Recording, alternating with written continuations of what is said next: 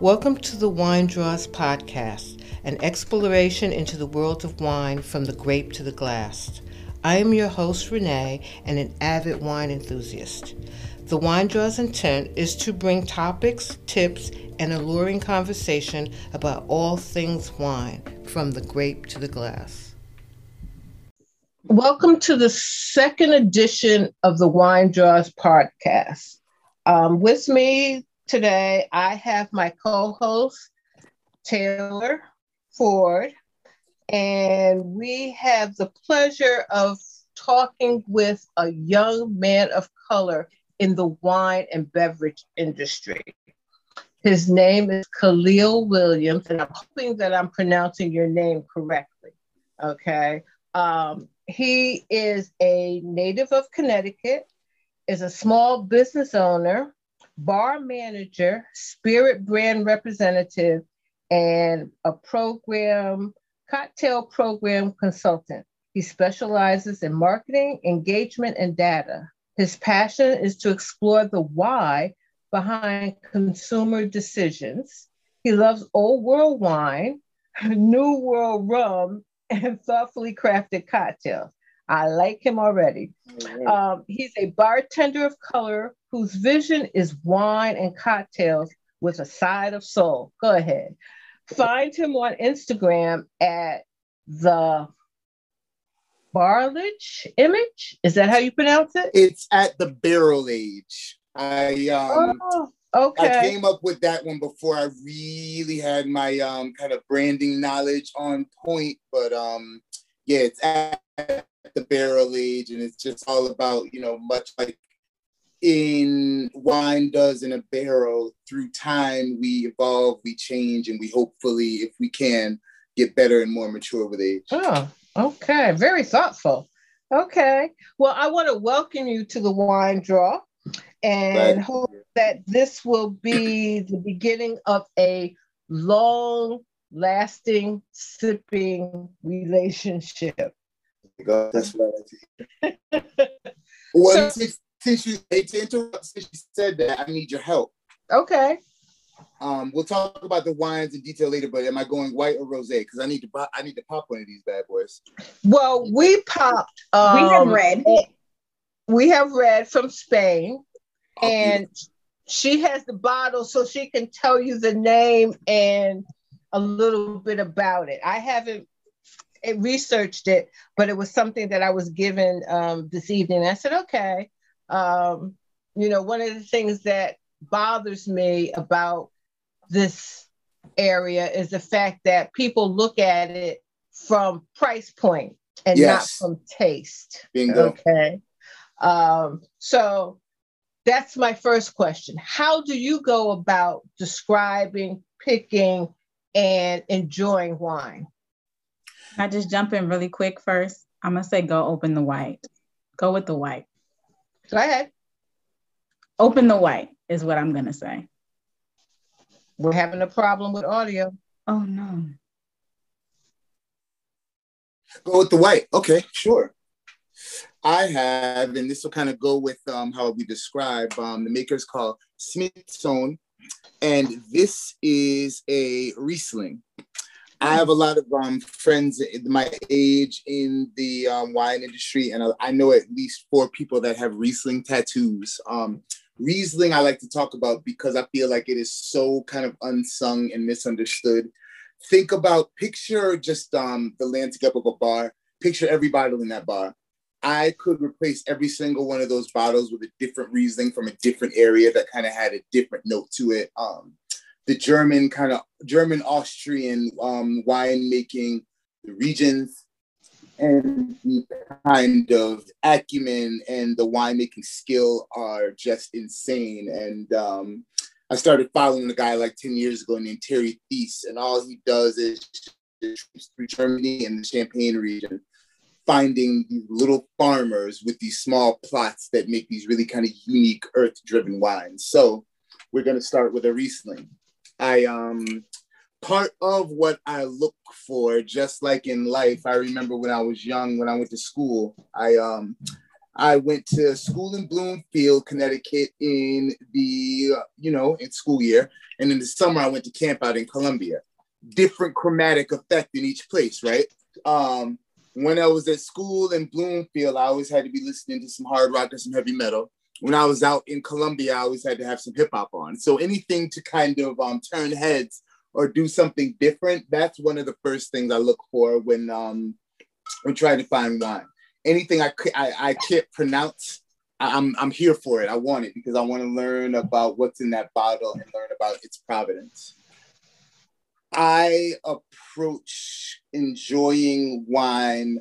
The learning piece I think is important because simply, even if all one is going to do is order wine when they're out or pop a bottle with friends and never really think of much more about it, you want to be able to get what you like. And that flavor profile might be called one thing when it's from California, something else when it's from Spain, something else when it's from Portugal, have similar genetics, be of similar quality, and be at 3 different price points. So, the learning process is just almost, even just to be a good, smart consumer. The more I learn about wine, the more I can find a deal. I say the same thing about food. Growing up, I couldn't afford to have no allergies. Allergies are a thing of the well-heeled. The more that I like to eat, the better I'll do on Thursdays when that sale drops at Stop and Shop.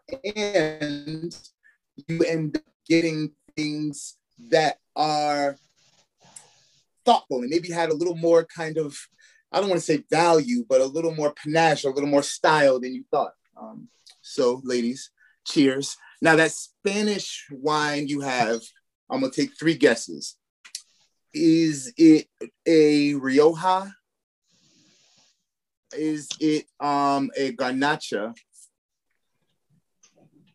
I think that if I remember reading the bottle correctly, I like the labels that are from other places because at least it tells you the grapes that are involved. And Taylor, you have the bottle. What does it say on the back? What on the back? Grapes?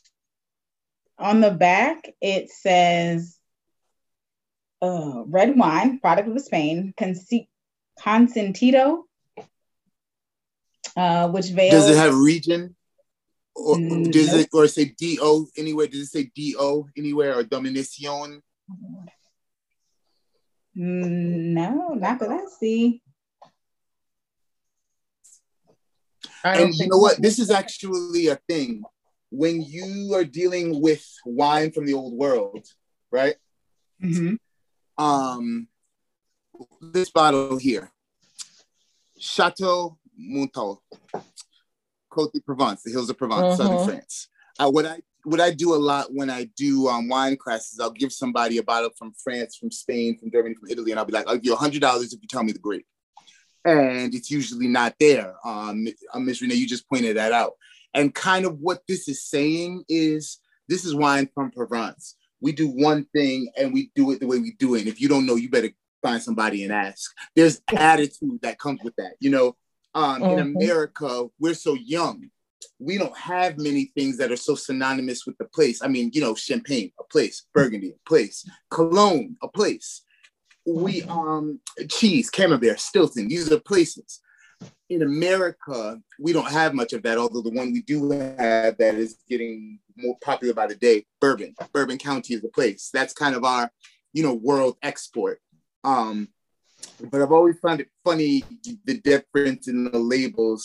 Like in America, it'll usually have more about, their branding. Sometimes you'll have a picture of the vineyard, but in France, you almost, not always, but so much, they show you the property. So, and the idea of the house with farm attached to it and that agrarian lifestyle is fascinating because it's so different from how we live every day.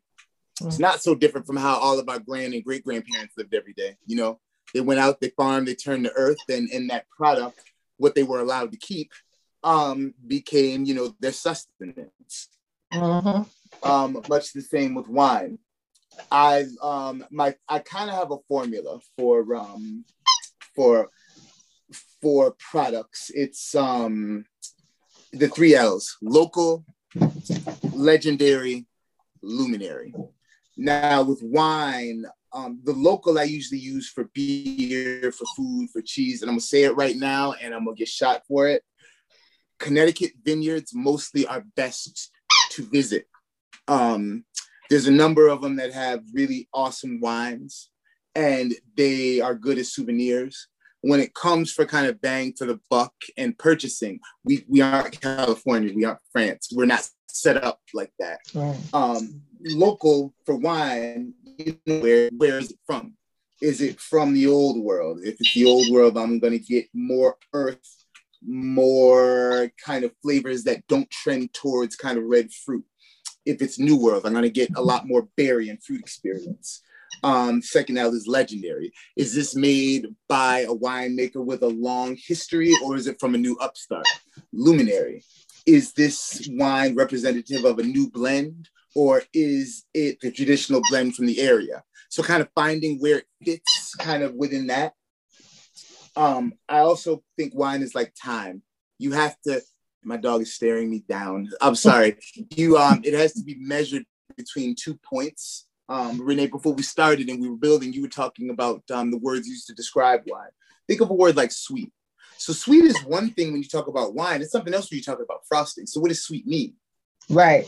You know, finding those kind of parameters are the kind of hands-on things that I feel like every person who enjoys wine will be most benefited by in the initial stages. This is good. Now, so on the back of that bottle, I'm a dork. So now you got me all about this. There's at the bottom, there's nothing that says bio or dio or denominación or wines of, because you might find the region easier than you find the grape. Right. And I don't know if there is a on the front of the label, it might say the region. Mm-hmm. Excuse me, but I'm not sure. This is something that I picked up at my local shop. Excuse me. And it was relatively inexpensive. I think nice. It was $8. Perfect. And the shop owner tried this and let me know what you think of it. Oh, sweet. Nice. And that's why I brought it home and I cracked it open and I was going to bring it with us so all of us can taste it. But it's to me, it's it has a jammy type of taste to it. All right, jammy fruit. Nice. It's fruit forward to me. It has medium tannins in it because it could go either way. Sure. I think that I would enjoy it with something more so than drinking it alone. Sure. That's a huge thing for me. Is it just a quaffer or is it a pairing? Right. And I like wines or to explore wines that I could just drink as I sit and watch my best television show. Sure. Like the sister on Kerry Washington on Scandal. Right. She's always have a glass in her hand. Right. Can you show me the label one more time? I'm just going to go ahead and Google. Where is Taylor? Consentido. So on the back, I did find it as you all were talking. And it says Monastrell. Oh, that's not what I saw. So I'm glad that you Googled it, because what I see in the bottom corner said, I'm not going to pronounce that right. Is it Shumia? Nope. Go ahead. YECLA. Yekla. Now, I've never had anything from Yekla. So the grape, I've never had anything from that region. The grape on the front, it says Monastrell. And Monastrell is pretty popular grape in Spain and in Côte d'Aron in France. In France, they call it something called Mourvedre. Yekla. Yekla is a Spanish denomination de origen protegida for wines located around the town of Yecla in the northernmost corner of Murcia. So Jumilla, Jumilla, is a really, really popular area for Monastrell. And this is saying Yecla is north and west. And it says this area is notable for its extensive use of the red Monastrell grape variety. That's also really, really important because so there can be, let's say Yecla is one of the best regions, right? And the wines from there always cost $200. And you see one mark Yecla and it's only 30, but it's not Monastrell, it's Merlot. Well, okay, so this is now not representing what the area is known for. Might be an awesome thing and an awesome deal you get on an awesome Merlot from kind of a different place. I like the Monastrells from Jumilla, and they've gotten popular 10 years ago. They were at the $8 price. Now I'm seeing it for 16, 17, 18, 19. So it's like this constant cat and mouse game. You know, you find the little, it's like back in the day with a restaurant or a cool club. You find that cool jumping place that you like, you bring your honey there. 4 or 5 weeks later, you seeing everybody but who shot John. And you know it's reached kind of critical mass. So Yecla, yo, good. That is good pick. Cheers to you. Thank you. So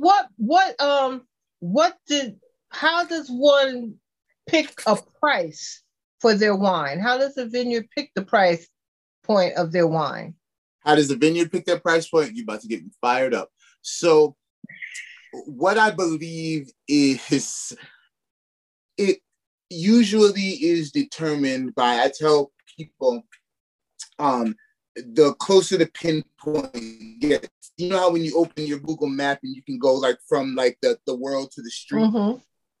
I will tell people if your wine was America, it would be $10. If it was Eastern Seaboard, it would be $15. If it was New England, it would be $20. If it was Connecticut, it would be $30. Bloomfield, $40. Wittenberry Avenue, $1,000. So like the more kind of you drill down, the smaller the area that the grapes are from, the more expensive the wine is. Now, what does that mean for us? Does that mean better? The day it's released, if I'm looking to drink a wine today, that wine's very small vineyard in that small area that's really going to drill down on the taste. If I pop it today, it's probably a waste. You know, that price point is usually associated with the wine being meant to age, or what they call lay down. A cool thing about wine is in my favorite wine book, I'll tell everyone the title of later, and it's a must read. Less than 5% of the wine that's made is made to be aged longer than 1 year, which that goes to what you were saying, Renee. This is a drink of the people. It's made to be consumed. People grow it in their backyard to turn up with it all winter. The laying down of the wines and the aging is a beautiful, beautiful, awesome thing. But if I never again had a wine that was made to be aged, would I miss out on some stuff? Yes. But if I had to choose between only having wine that was meant to be aged and only having wine that was meant to be drunk every year, I'd stick with the people and choose the wines that are meant to be consumed. So it's kind of just the more specific the area is. Also, certain grapes, they call Pinot Noir the headache grape because it's very finicky, the skins are thin, it'll die in a minute.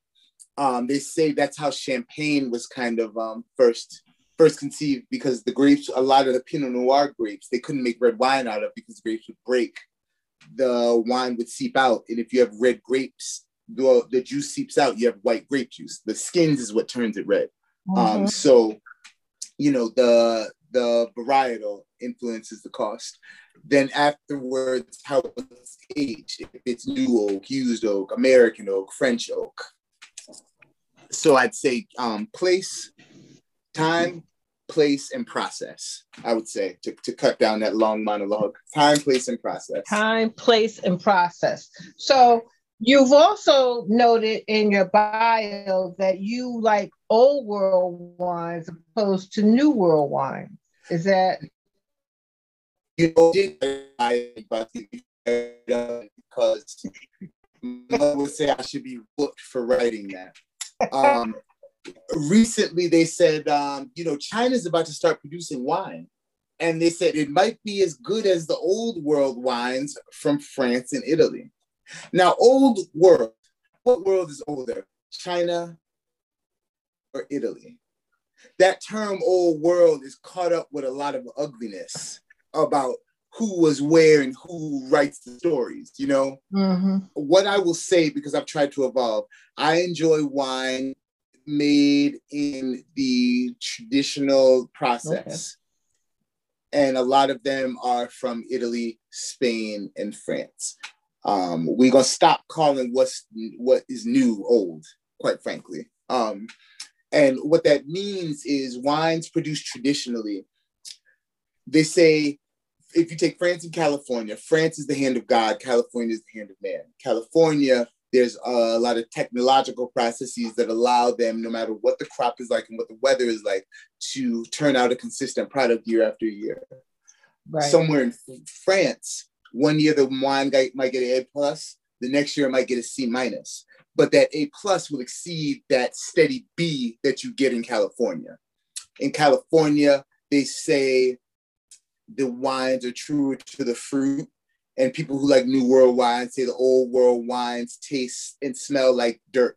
In the old world, they say, yeah, that dirt is the earth that these vines were grown in, and you only think that because you never were smart enough to travel here. These are conversations I've been sitting in the middle of with my Black self, like I ain't from either one. I just want to learn what tastes good and why. Right. The old world wines I find give a lot more to think about. Delicious. Learning that delicious is not necessarily my goal with wine was a really, really important thing. Yum. Even think about with food.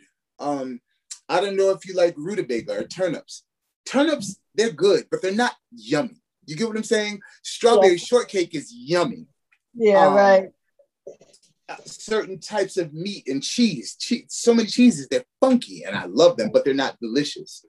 In Riesling, one of the most sought after traits with those kind of words that you use to describe wine, and this is another exclusionary word because a lot of those words they use to describe wine, if you haven't read a certain type of literature or are coming from a certain type of place, which has nothing to do with if you're intelligent or not, you don't get the words. But they describe Riesling as it smells literally like gasoline. I know everybody's been at the pump, and that little smell can kind of be, they call it petrol. Yeah. And this one has some petrol. And it's funny, the most expensive ones get that petrol after aging. A wine in the mid-range usually won't get it. You know what else? You know what wines will get that petrol? The cheapest Rieslings get it. So you could get that petrol that they seek from a $500 bottle. I've gotten it from a $5 bottle. So does that have to do more with the soil and the climate than anything else? I mean, because I think the soil, what it brings in to marry with the roots of the vine brings on the taste. And I haven't become that versed to know whether or not the longer it is aged makes it better than if it's young. Because I think sometimes my taste goes for young wines opposed to those mature collectible bottles of wine that we get, or those expensive wines. And I think a lot of times I like quote unquote new world wines because they're young, they're vibrant, they kind of do a dance with me. Do a dance. I like that. They do a dance. Those I like old that. world wines, like from Italy and France and the regions around there, they've just become, for lack of a better word, stuffy. Stuffy, sure. And the fact that you like to enjoy wine kind of on its own, when I describe Italian wine to folks, because I'll have people taste it, and again, it's not yummy. I try to tell people who want to enjoy it, think about it like mustard. When was the last time you said, you know what I want for dinner? I want me a good bowl of mustard. I can't remember the last time I wanted to eat mustard like soup, but my favorite sandwich has it. And, you know, the sandwich wouldn't be the same without it. Right. Some of those old world wines, you almost treat like a condiment. To be enjoyed on their own, I find, especially for red, 100%, wines from the New World absolutely lend themselves to that. The thing that all wine, they say, has in the New World has mastered, and I see in California, definitely, especially over the last 20 years, it's this word in French that I've heard even from French people that the definition is somewhat loose, but it's called terroir, Terrior, and they say it means of the place. Folks say that if you drink a wine from Vineyard X in Burgundy there 20 years ago, and you taste it in Chicago 20 years later, you'll instantly be transported right back to that place and the smell of the air and the smell of the land. So that idea of the terroir is something that gives wine its beautiful mystery. And I absolutely think, you know what, in America, we may not have one terroir that's just exceedingly world-class, but guess what? We'll make one. Our wine is like rock and roll. It's like something that maybe the masses didn't want to accept, but we made it our own and we were creative with it, and we did something cool. Well, that's just like, and that brings to mind with me Zinfandel. Okay. Here it's called Zinfandel, and I particularly like the Zinfandel grapes that are made into wine from Lodi. Yes, that's right. Else, okay. That's right. And then if I compare it to the Italian version, which is the Primitivo, you got it. That to me is a little more, it has a little more grip to it, to use that word. So same grape, different terroir. Yeah. Okay. And but I'll stick with, California opposed to Italian. I like that. It's more, to me, it's more smoother. It's more elegant than I think the Italian version is. And I can drink that by itself, where I cannot drink the Italian version. I need to have that with that roast beef or, that asparagus, and it just needs more for me than the wine that's produced here.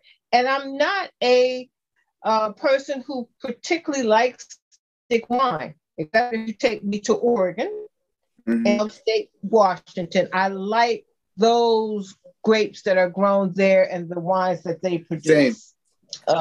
So you can see the difference. And we just talked about that with this bottle of wine from Spain, and the grape that it's produced from is the grape is also grown someplace else with a different name. In the Côte d'Rône, that's right, absolutely. And in one place they use in the Côte d'Rône, you don't see many wines made exclusively from that grape. They use it simply as a blending grape. But then in Spain, because the differences in temperature and soil and everything else, they use it as the main grape. It's just even in Australia, Shiraz, in California, Syrah, in France, Syrah. You line up three of them, you have three different wines. Yeah, and three different flavors, three different, bodies that come with that. And I think that's what makes it intriguing to drink wine, because there's so many different places with so many different varieties of taste. That's right.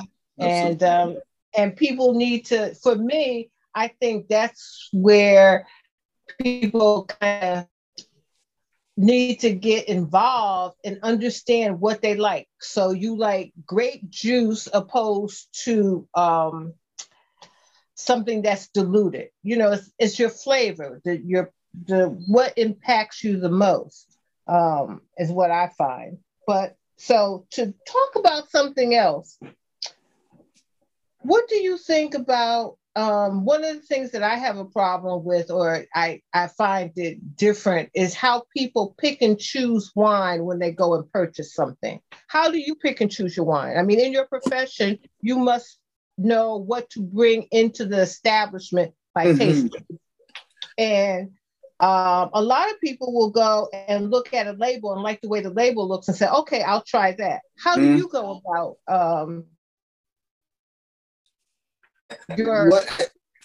So I have a couple processes. I try to, and I taste probably in a month, about between 25 and 40 wines. And what I try to do, I have a few reps. Now, this is predicated on, and as a consumer, this is important. It's predicated on going to someone who I trust to do right by me. That's the first thing. If you don't have a bottle shop where somebody will talk to you about what they have, give you a sample, tell you when they're doing a tasting, give you a trial run.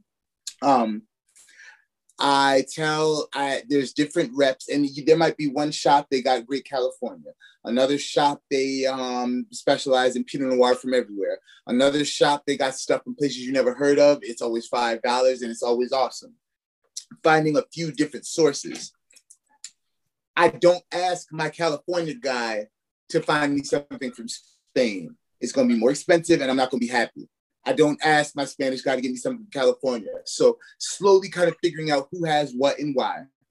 I then will ask I'll show them what my program is, my current menu.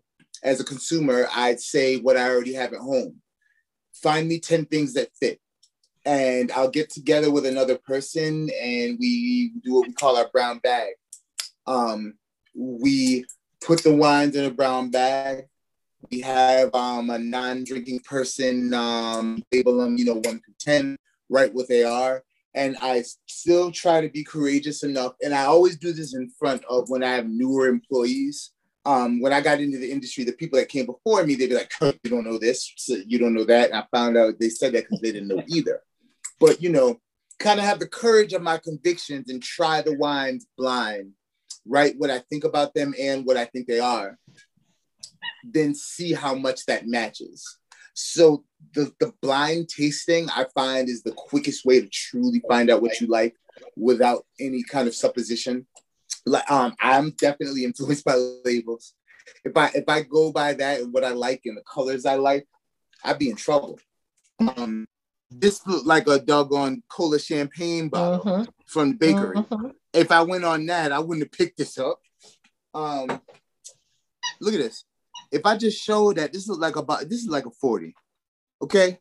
It looks like a 40, but it's a really nice German wine. So the blind tasting is definitely helpful starting there. Also, everybody has a phone and they're typing all day. With one thing I tell people, there's no excuse. Start yourself a wine folder. Take some notes. Use those notes and refer. You can't keep all this stuff straight in your head. I do this every day, and I don't even try to straighten my mind too much. And this goes for life in general. Now, there's too much uncertainty anymore. Sure, one of the first thing in our handy phone. The more we use these for wine, the less evil they become. That's my pro tip of the day. Taking notes. Also knowing that I never have to go into a store and spend more than $20. It's sometimes a shame to say, but I could never spend more than 14 and be happy. Start at that level and, find things that I like at that price range, because then guess what? If I get one that's not my favorite, it's not the end of the world. And so what do you do with wine that you don't particularly like to drink? If I have the bottle, turn it into sangria. Okay. Yeah, add to that 25 ounces of wine, add 4 ounces of a juice, 4 ounces of a liquor, some fresh fruit, shake that thing up, beat it up, put it in the fridge, and I got me some sangria. I probably have figured out a way to get a wine corked and foiled and gifted it again, but I don't live like that anymore. I don't suggest anybody gift wine that they've opened and tasted. It's COVID time now. We're not going to do that.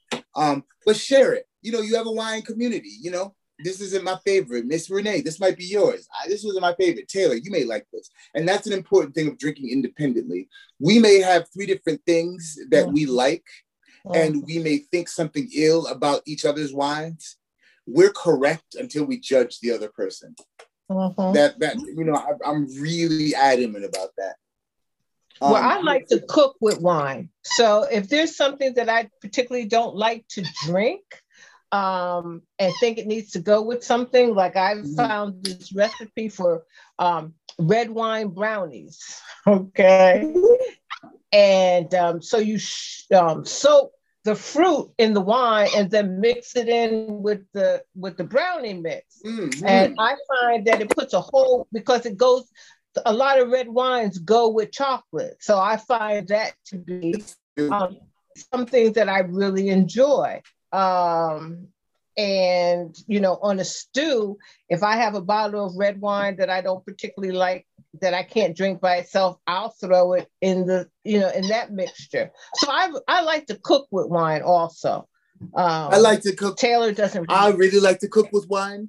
And sometimes I even put it in the food. Oh. That's a W.C. Fields quote. I can't take credit for that. So you cook with it as you drink with it, Bingo. That type of thing. And so another question that I would like to get your opinion on is, they talk about when wine is best to drink, So if I pick up something and it says it was bottled in 2018, how long do I have before it goes bad, or do I have to drink it right away? What does that have to do with? How do I determine that? Here's what I would say. And again, this is a very loaded, controversial topic. And again, 95% of wine is to be consumed within its first year. Now, let's take those wines that they say they should be consumed within their first year, right? If it's 5 years old, will it have lost something? Yes. Will it be repulsive? Absolutely not. I would say between 2 to 4 years from the date on the label is a safe time to consume most wines. There is an exception, and this is actually very important because I just got played.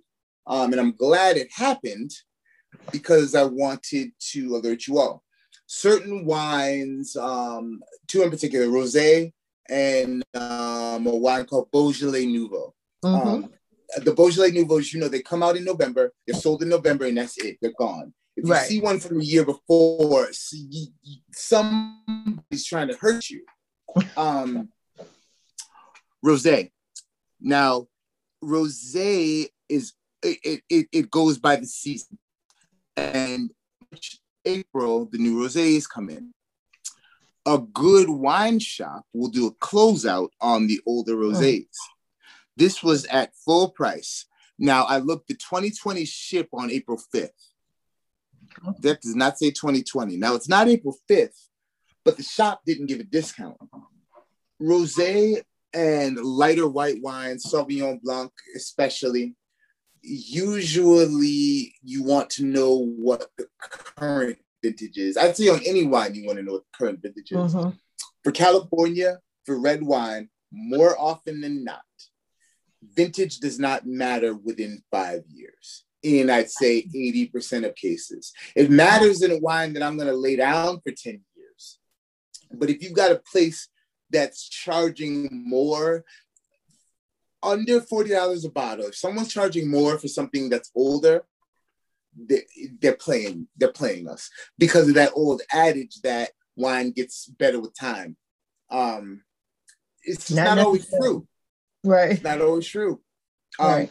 Even wines that do get better with time, winemakers talk about wines that go dumb. There may be, let's say something's meant to age 30 years. Between year 1 and 12 is tight, real tight in the bottle. Year 20, okay, it's ready. Year 23, it may go dumb for a year. For some reason, at the 23rd year, it loses something, and then it comes around. All of those factors, be it it's meant to be consumed quickly or it's got a long life. The cool thing is there's something alive in these bottles. Like we're drinking a truly living thing that is made for, and I feel like that's kind of part and parcel to the mystery.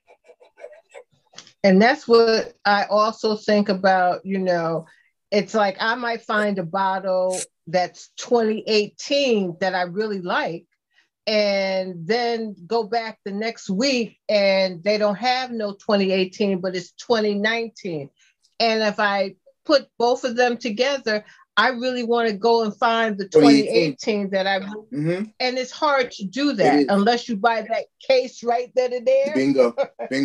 Put it someplace and you can, you know, pick it up. What are your what regions do you like best in wines? You know, is it Spain, Portugal, California, Washington? If I had to pick one to feed the multitude, I call it the Iberian diaspora, starting in Spain and Portugal in the old world. Here we go with these nasty problematic terms again.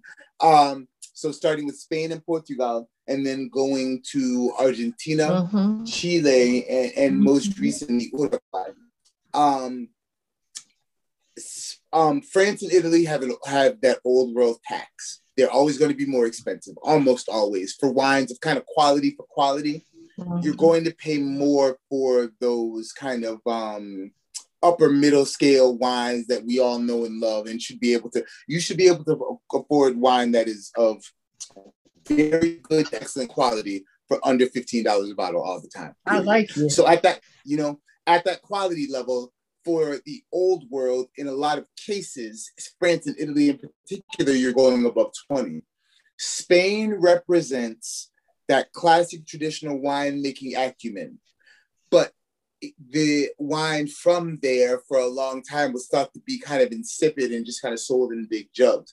They kept the best for themselves, which I feel all those European countries do. We could have a whole episode on that.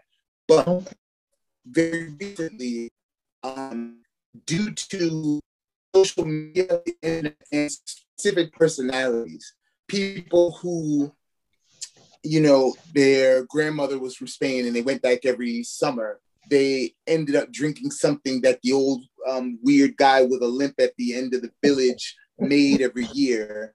And they found that it tasted like that expensive thing that they had when they were trying to impress somebody in San Francisco. Now they started importing it. Every single year, there's more and more coming from Spain that wasn't there the year before. It has no provenance yet. They're kind of upstarts, much like what you all purchased and are enjoying that I'm jealous that I don't have them. That's okay. You know, there are these upstart wines. Chile and Argentina had vines planted there by the Italians and the French respectively in the 17th and 18th centuries. So you have these vines of old history, and now they've got a new life kind of injected in them. So Malbec from Argentina, from Mendoza specifically, and from Chile, their grape is called Carmenere, Carmenere, with a few apostrophes and stuff thrown up in there. There are some really, really awesome choices. Sauvignon Blanc from Chile is good. There's a white wine called Torrontés from Argentina.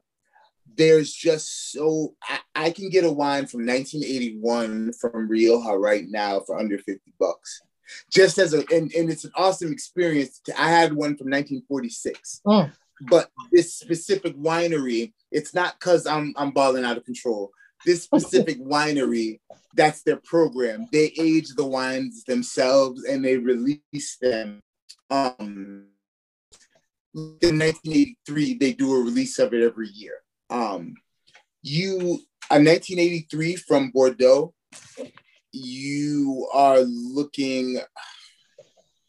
you're probably approaching five figures. If I'm wrong, at least $5,000 to taste something from 1983. That was one of Bordeaux's best years. 1942, like Chateau Petrus from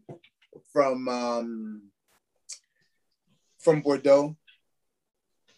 you're talking the price of a new car, $20,000. So And see, Spain I really, don't understand that. I don't understand the fact that we have wine collectors and we have people who will spend money on wine to put it someplace and let it age another 10 or 15 years. and show off. I can't see spending that much money personally on something that I'm going to consume. Correct. What's the thought process behind wine collectors? I mean, what's that about? So the thought process is, I would say it's 50% the fact that there is this point to where you can spend over $500 on a bottle of wine and truly receive something magical, right? That does exist. And I'm sure, I could see the three of us, all right, we done found this special bottle. All year, every week, we put $10 in our little fund. At the end of the year, buy one bottle for $500 to celebrate something and pop it. But when you're talking about 4 and 5 digits, number one, it's the other half is the "cause I canism." There's a wine from California called Screaming Eagle, and a woman made it in her garage, and she started a mailing list, and it was $200 for 3 bottles. If you can find a bottle of Screaming Eagle for under $6,000 retail, I would probably sign my house over to you. But they only did so much. There's now a list to get on the waiting list, to get these bottles. They call it now in the industry forced premiumization. Let's make too little of something, get a big buzz about it. Now, good old social media is great for that.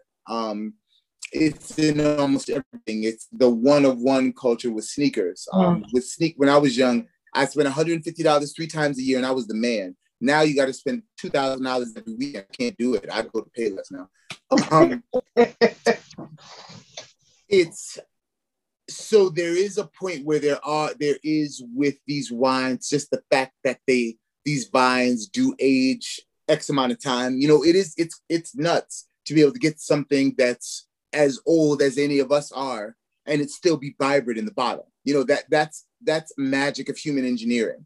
But I do believe that there is a tipping point to where it's more about the fact because I can. How much gold does anybody need? Gold is beautiful. Jewelry is beautiful. But to put $150,000 on it on my neck, at a certain point, is it because I like it or because I like you to like that? I can do this, right. Okay. Nothing but bling in a glass, and you don't even need much style to drink wine. To pull off a nice outfit or some designer stuff, you got to have some style with you. I worked at a place where they would instruct us for certain tables. They always wanted the wine out on the edge of the table, right?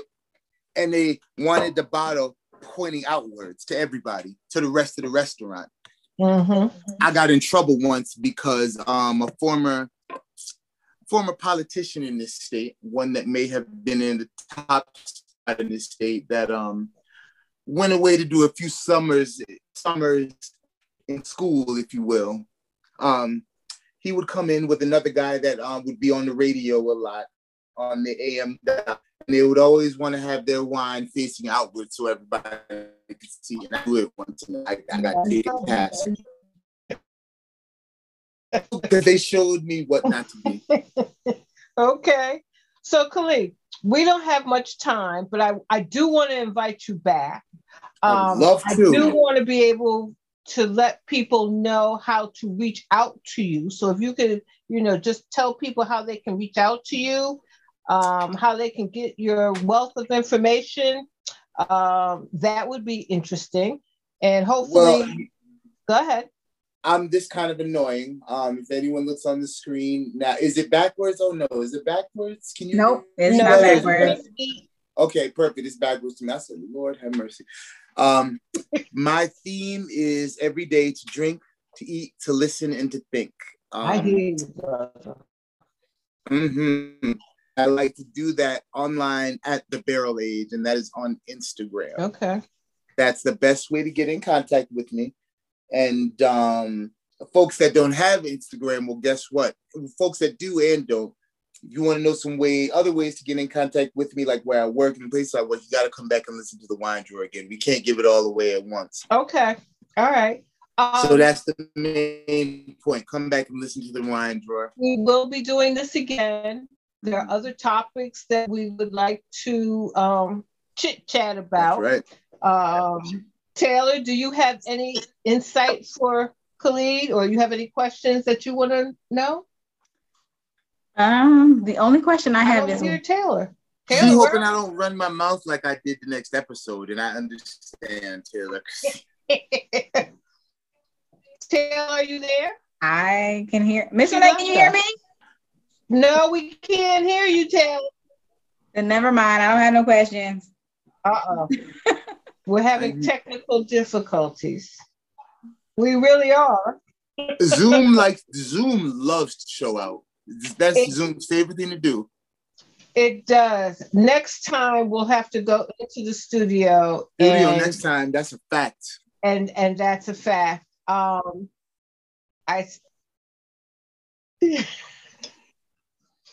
But Khalid, we'll try to get together again. You've been a wealth of conversation and information. I appreciate this. Such a pleasure. I have one more thing to say before I go. And okay. I promise this is it. The reason that I'm in this industry and the reason that I do this today, I don't know if you even remember, but you are a big part of the reason. You were at a family function of mine, and you heard me talking about wine and asking questions. And the next time you saw me, you brought me a bottle of 1995 Talbot Sleepy Hollow Chardonnay, which was one of the best things you can drink from California. And I remember it was on the wine list of the place I was working at the time for a pretty penny. And I worked at a place where people didn't really respect my wine acumen and things like that. They saw that I was drinking on that. Number one, it changed the game in my professional life. And it also showed me that there can be passion in a glass of wine. And I truly, sincerely, really, really want to coming back full circle now. Yes, you and I both. And it's just like I tell people, the way that I became involved, my mother used to have us pick dandelions out in the front of the house. Yeah. And she would bring them in and make dandelion wine. Yes, ma'am. I know that's right. So we all have a beginning. We all have a beginning. Yes, we do. I thank you, ladies, so much. Yes, I thank you. And I will be in touch, and we will do this again live and in person. If not at a vineyard or, in my living room or in my yard. All of the above. We'll put it together. Yes, we will. Yes, we will. Thank you so much, ladies. Thank you. Thank you. Thanks for listening. Tune in next time for the Wine Drawers podcast. The Wine Drawer is produced and distributed by Paradox Studio. My production engineer is Kaz McDougall, and they can be reached at paradoxvision.com. And happy sipping.